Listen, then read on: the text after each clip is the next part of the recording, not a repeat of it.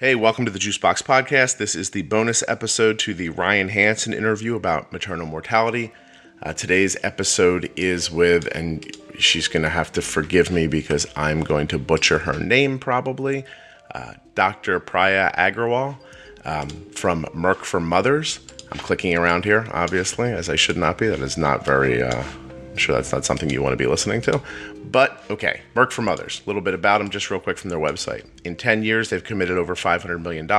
They have over 75 partners in over 30 countries, and they have to date helped 5 million women find reliable access to affordable quality care and modern contraception. Now, they're trying to get the word out in the United States, which is how they ended up on the Juicebox Podcast. The issue of maternal mortality is serious, more prevalent than you would imagine, and definitely something you want to understand if you are thinking of having a baby, pregnant right now, about to give birth, know somebody who's pregnant. There are only a few things you need to do to really help you have a much safer birth and after birth experience. Obviously, if you're listening, you listen to Ryan and you want to learn more about maternal mortality. I know I've just said doctor and mortality a couple of times, and it seems like it might not be too much fun, but trust me, the doctor does a really great job of presenting the information well, and she has a British accent, so you can't lose. Okay, all right. So my name is Dr. Priya Agrawal. I'm Executive Director of Merck for Mothers. And Merck for Mothers is Merck's $500 million 10-year commitment to reducing preventable maternal mortality. So that's women who die during pregnancy and childbirth around the world. And that doesn't just mean in the moment that they're giving birth either. It's the time before the birth and after also where things go wrong and maybe people don't notice that they're going to go wrong. Absolutely. It's, we often say sort of globally, and it's the same in the U.S., that maternal mortality is actually a canary in the coal mine. So you need a whole functioning health system, and that's sort of what happens in the community, what happens in the health facility, in the family, to have to save a woman's life during pregnancy and childbirth. So, some people have started to question, well, actually, if the numbers of maternal deaths are going up in the U.S., is this, should we be asking whether our health system is actually functioning in this country? And for somebody who would answer that and say, well, what does that mean going up? What are the numbers in the U.S.? Yeah, so globally, the numbers have actually dropped by 45% since 1990, right? So everywhere we normally think about these things happening, Africa, Asia, etc., the numbers are going down. In the same time period, the numbers have doubled in the U.S., so that we're now having approximately 1,000 to 1,200 deaths a year in this country. Now, those are just the numbers of deaths, and I say just, right? I think we would all say that as the majority of these deaths are completely preventable, these are actually tragedies.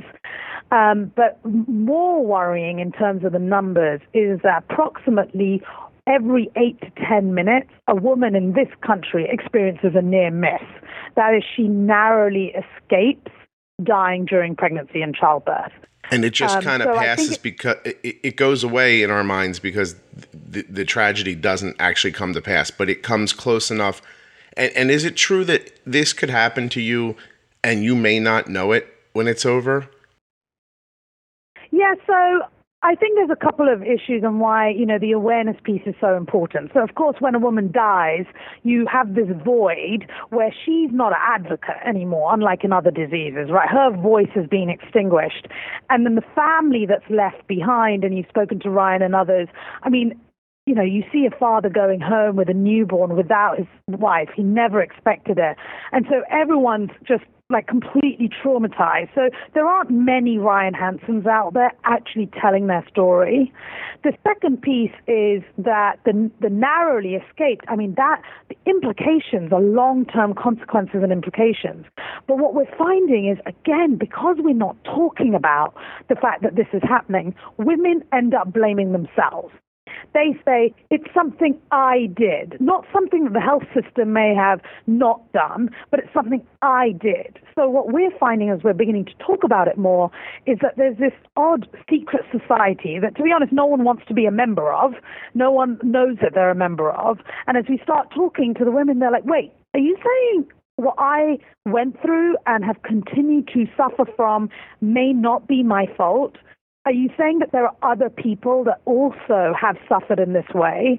And so I think we're getting more voices out there, but generally what women will do is they'll say, I did something wrong, which led to this, because you just don't hear of this happening in the U.S. So that's really interesting. So what you're saying is that, I think I'm understanding that if a mother could feel like something that has gone wrong is her fault because she feels just naturally that her body should be able to make a baby and deliver the baby, and it seems like such a natural everyday thing to us that when it doesn't go right, you can actually internalize that and say, well, there must have been something wrong on my end, and that's why it went poorly? Absolutely. Think about it. I know you're a father, right? Yes. You probably were told, congratulations on your pregnancy. This is super exciting. Your wife might have had discussions around what kind of labor I want, the pain, all the sort of, almost the nice to haves when you're talking about something as serious as this. It's very rare that you're told, by the way, something really tragic could happen. And so I have a personal experience, not for my wife, but for my first child. So when my son was born, we were pretty young, and the doctor said, my wife said the pain's getting pretty bad, and he gave her a narcotic, and she said now that it's happened to her once, she's like, I never would have said okay to that if I knew what it was like.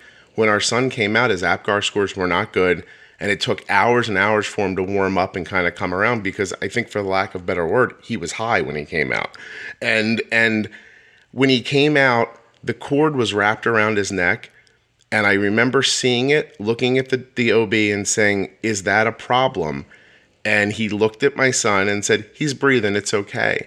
And that was the end of it. And now, and in the moment, in the excitement in the moment, I blew it off. But days later, I realized that what the doctor meant with his answer was, well, since he didn't die, it wasn't a problem. But we were close to a problem. And had I never really gone back and re-examined the moment, I guess I never would have known how close we came to something. And I guess that happens to... So what happens is that, have we become blasé about childbirth? That even on the medical side, people are like, this happens every day? That's the old saying, right? Somebody gives birth every day. You come in, it's like a drive-through at McDonald's. We'll get you out of here and you'll be good. And is that causing people to miss things? Yeah, so I think there is some complacency, right? We never really think of these kind of things happening in the U.S. And the reason I say that there's some complacency is when we started our work at Merck for Mothers, again, as I said, I expected to have all our work happening in sub-Saharan Africa and India. I wasn't expecting to have initiatives in the U.S. But when we looked at the data and we saw this rise, there were three things that were sort of coming up as things we have to address straight away. First of all is that more than half the states in this country didn't even know the number of deaths. I mean, we were not, when we started our initiative, even counting the number of maternal deaths. Now, that indicates a whole other level of complacency where we don't even have a process to ensure we know the number of deaths that are happening. The other thing that was happening that is a gold standard, or not happening, and is gold standard in other countries, is when a maternal death happens, it's like an airplane accident. It's supposed to be a never event. You're supposed to examine exactly what happened or didn't happen that led to this. So then you can prevent others in the future. More than half of the states were not doing that. So we initiated a big initiative to make sure all deaths were being counted and reviewed. Yeah. The other thing, again, best practice in most other countries, and this is why I'm saying there's some complacency, is that with a heart attack, you have a heart attack in this country, when you go in, everyone, you have an expectation, but also the hospital knows exactly what to do. There is a standardized national protocol. When we looked into it in this country, the three biggest preventable obstetric killers were preeclampsia, so pregnancy-induced high blood pressure, embolism, a bit like a clot that you can get on a long airplane ride and goes to your lung, and bleeding during or soon after giving birth. Actually, the same three causes that happen, in developing countries. but there were no standardized protocols. So unlike with other things like trauma, road traffic accident, heart attack, one could argue all the diseases that mainly affect men, there was nothing that was standardized. Now, we know if you don't have standardized care, you will have poorer outcomes. So those two things we knew we had to address and indicate a level of complacency. Now, the third thing is that in this country, and we cannot ignore this, obesity, high blood pressure, diabetes, like chronic conditions are on the rise. Mm-hmm. So if you look at the deaths, at least half of the women that died had at least one chronic condition. It's not all the women. Okay. Maternal mortality morbidity is affecting women across all socioeconomic statuses. Doesn't matter where you live in the U.S., what hospital you go to, but half of those women do have a pre-existing condition. Okay. And do you think the pre-existing, can you relate the pre-existing condition to what happened during the childbirth? Or is it just can you directly relate those pre-existing conditions to what happened during childbirth, or is it just numbers at this point? No, they definitely increase the chance of a woman experiencing a complication. And most physicians, if they know of these, so of course the woman has to go to care in advance of going into labor, you can put things in place to manage it. However, I think what we're not doing very well and why we had to initiate programs around this is, the physician takes, so when you come into my clinic, this is what I can do for you. But actually there's a whole host of stuff that a woman and her family should be doing back in the community, in her home, to also navigate those pre-existing conditions. So some programs that we've actually been funding are sort of a bit more innovative models where they have a sort of a community health worker that really helps them in the community, takes them into the health system to sort of translate what the health system is saying, and then takes that back into the community. Because we need a sort of navigator across those silos, what happens in the community at home and what happens in the healthcare system. Right. And because there's things you need to do prior to being pregnant or during the pregnancy that if you don't accomplish, that maybe by the time the childbirth comes, some of those things are too late to fix. Exactly.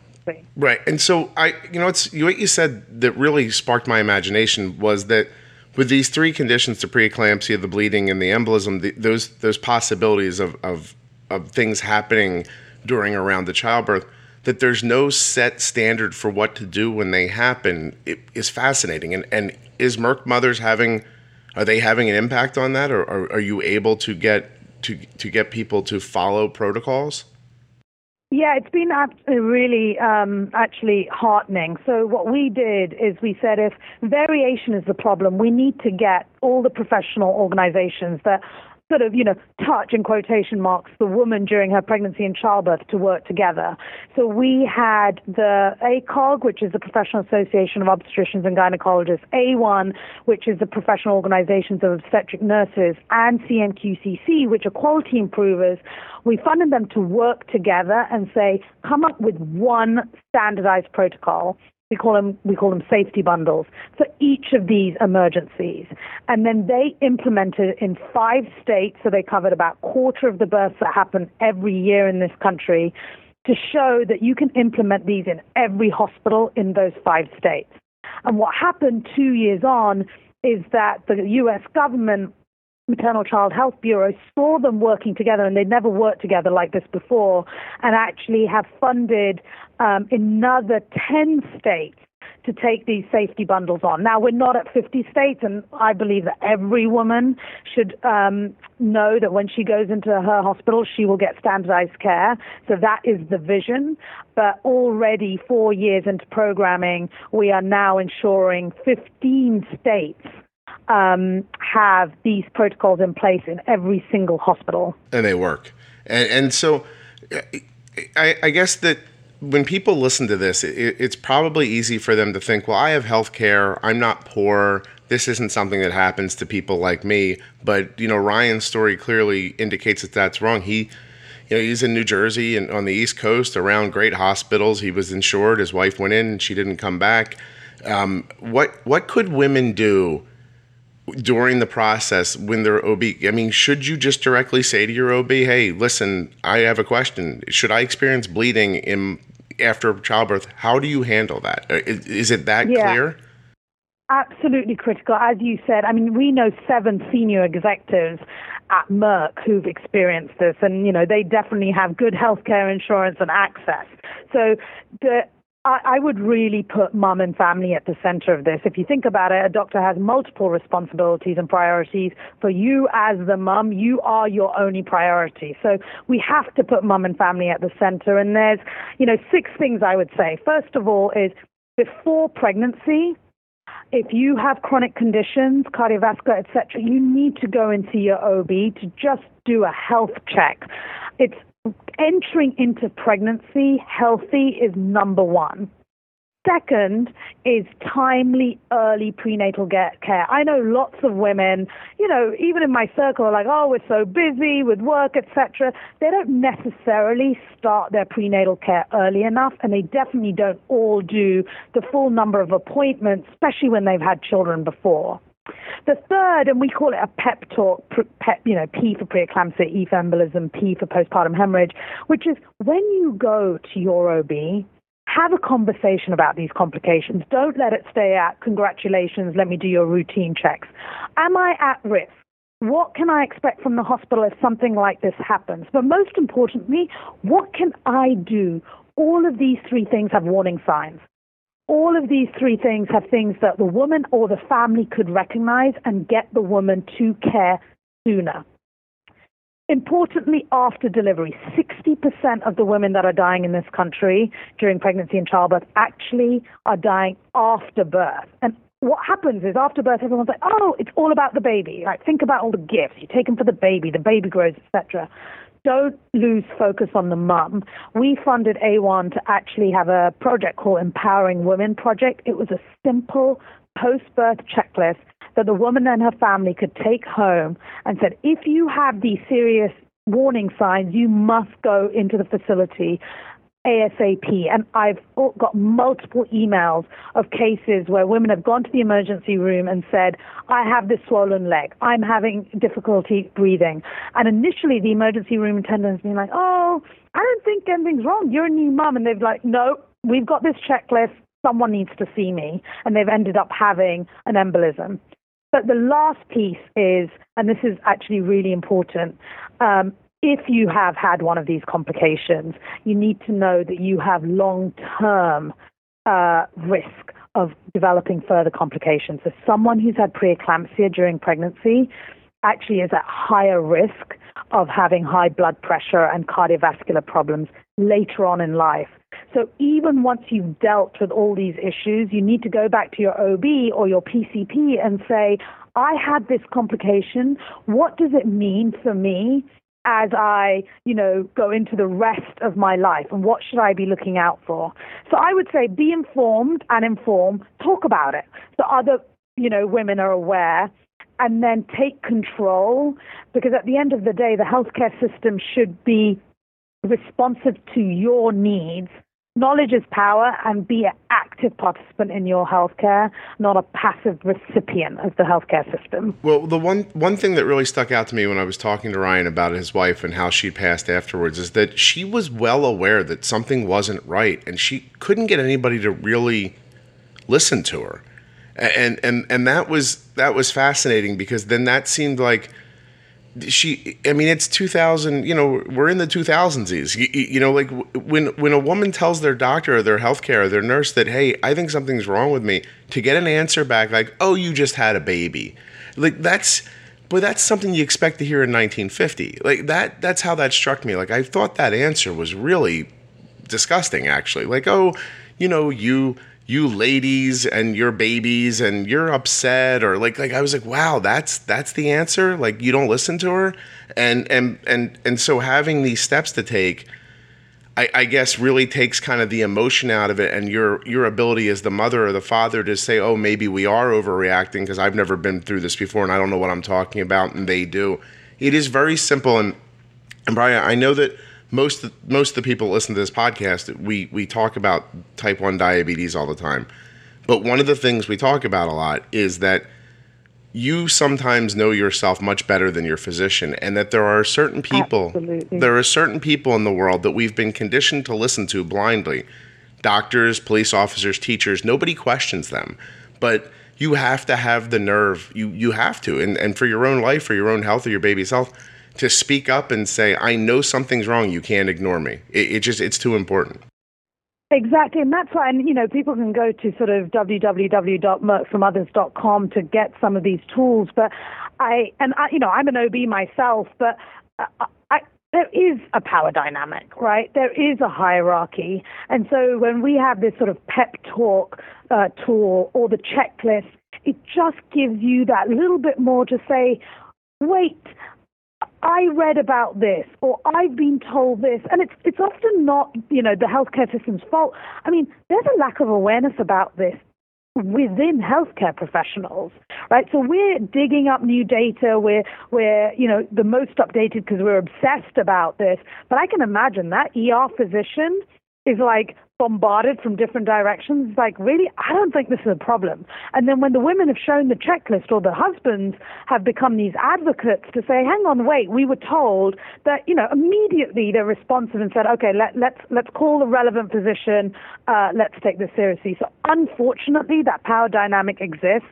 And fortunately, there are now these tools and obviously podcasts like yourself, because I think women will become more empowered with this knowledge, and some of this information is actually going to go back to the healthcare system as to why they need to pay more attention to this issue. Eventually, it does come full circle. And when people advocate, I see it in the diabetes community all the time. You end up teaching your physicians things, and that's fantastic. I mean, there's no better information than coming from the people it's happening to. Let me ask you, if a woman, and I now talking to you, I'm 100% sure that they should have this pep talk with their OB. If they have it and they get back resistance, or the doctor seems insulted, is that an indication you should be switching? Yeah, it's a good question. We haven't had much feedback saying that there's any pushback. It might be a time issue, like,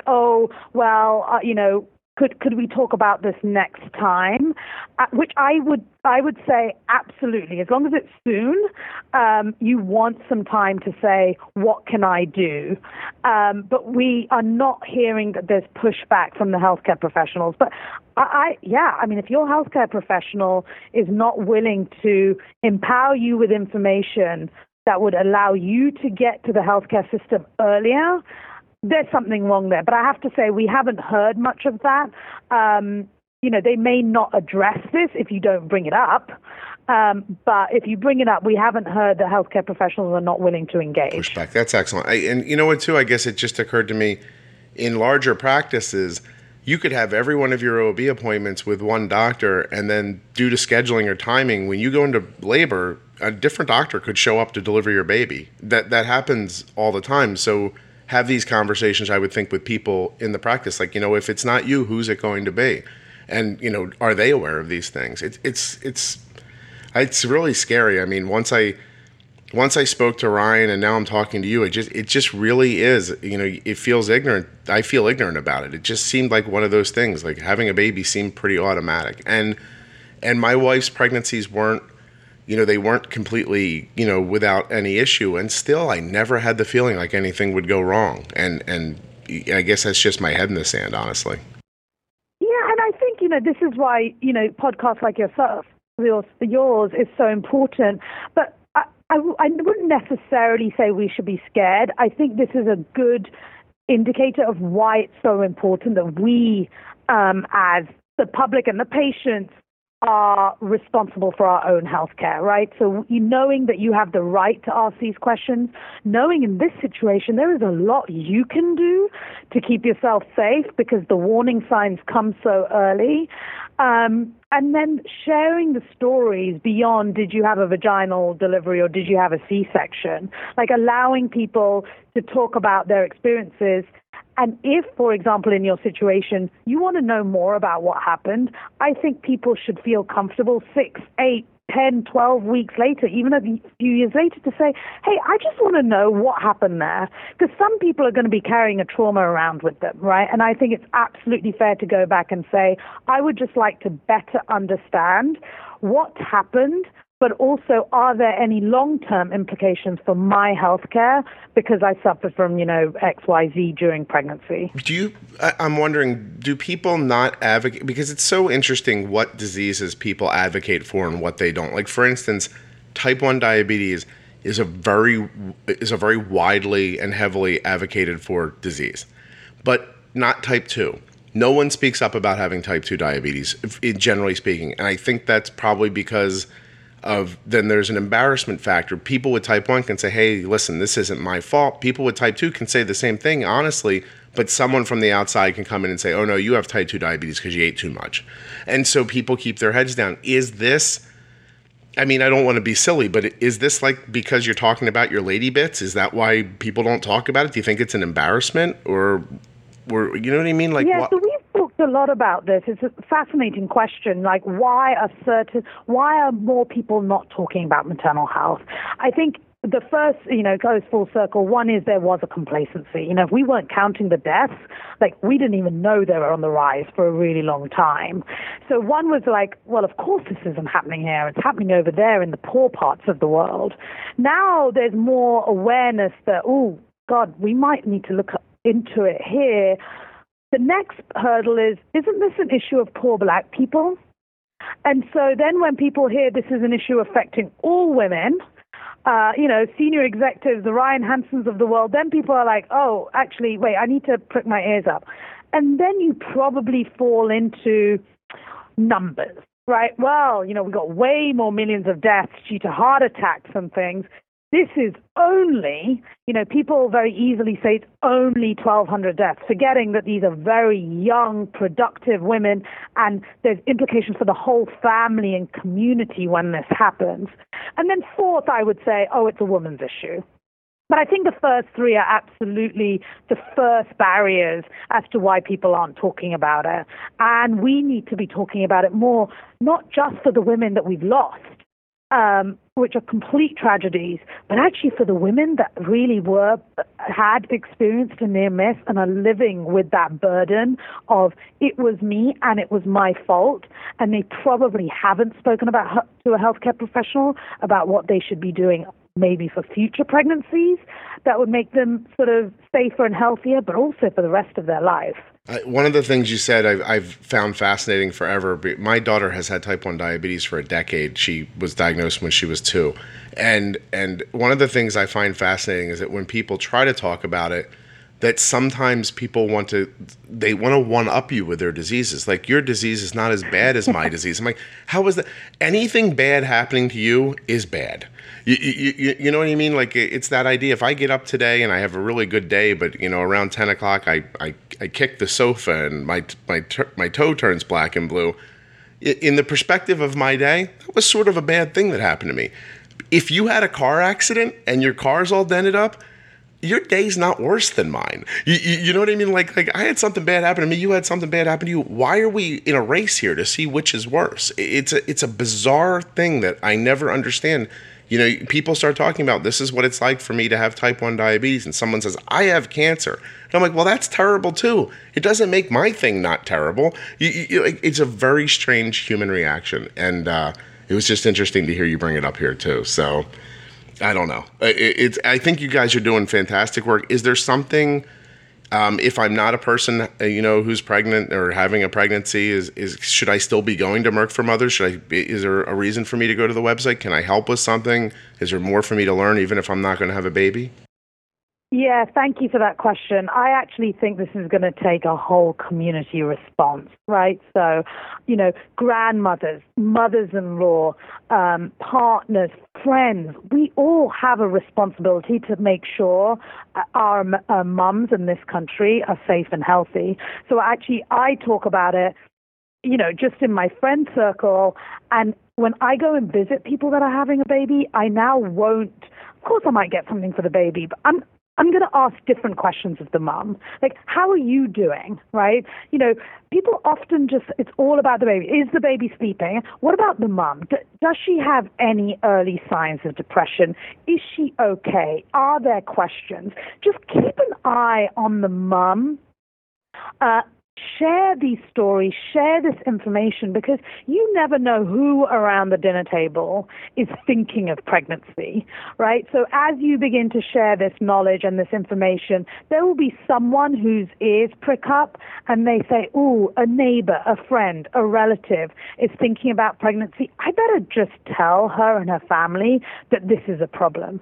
So, it doesn't have to be a depressing conversation. I would go to Merck for Mothers just to learn about what we can all do to keep our mothers in our community safer and healthier. And I'll end on, I think, be informed and inform. At the end of the day, knowledge is power, and we should be in control of our healthcare. Yeah, that's excellent. I have to say, when you first came on, I told you we're going to talk all about it, and I'm going to edit out some of this and stitch it into Ryan's interview, which I'm still going to do, but then I'm going to run our half an hour as a bonus at the end so people can hear us talk straight through about it.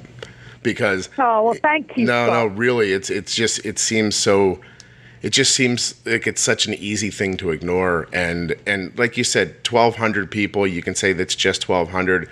It's just 1,200 until it's you. And then if you go back and listen to Ryan talk about, he's a young man building a family, goes into the hospital, and less than a week later, he's a guy sitting at home with a newborn baby, and his wife is gone. And it's just, tragic doesn't even cover it. It's unthinkable. It's something you can't prepare for, and it's colored the rest of his life. Now, he's got a great story, and he found his way out of it, but still, you can hear when he's talking about it, even though he's got a new wife, he's building a new family, and all this stuff, the fact that this woman that he loved and thought he was going to spend the rest of his life with is just not here anymore. It's with him constantly. And if that's avoidable, then every step should be taken to avoid it if you can. Exactly. We're talking about preventable tragedies here, and that's why at Merck for Mothers we thought it was absolutely critical that we did something in this country as well as the other 29 countries that we're in. And Scott, thank you so much for giving us this opportunity to take this story and the awareness to another level. So a huge thank you from all the mums to you. Learn more about Merck for Mothers at merckformothers.com. And don't forget the Tara Hansen Foundation, tarahansenfoundation.com. Links to both in your show notes. In the end, stick up for yourself. Speak up if you don't feel well. Don't just think because the doctor said you're okay, you're okay. It's your life, it's your baby, it's your health, it's your family. Say something.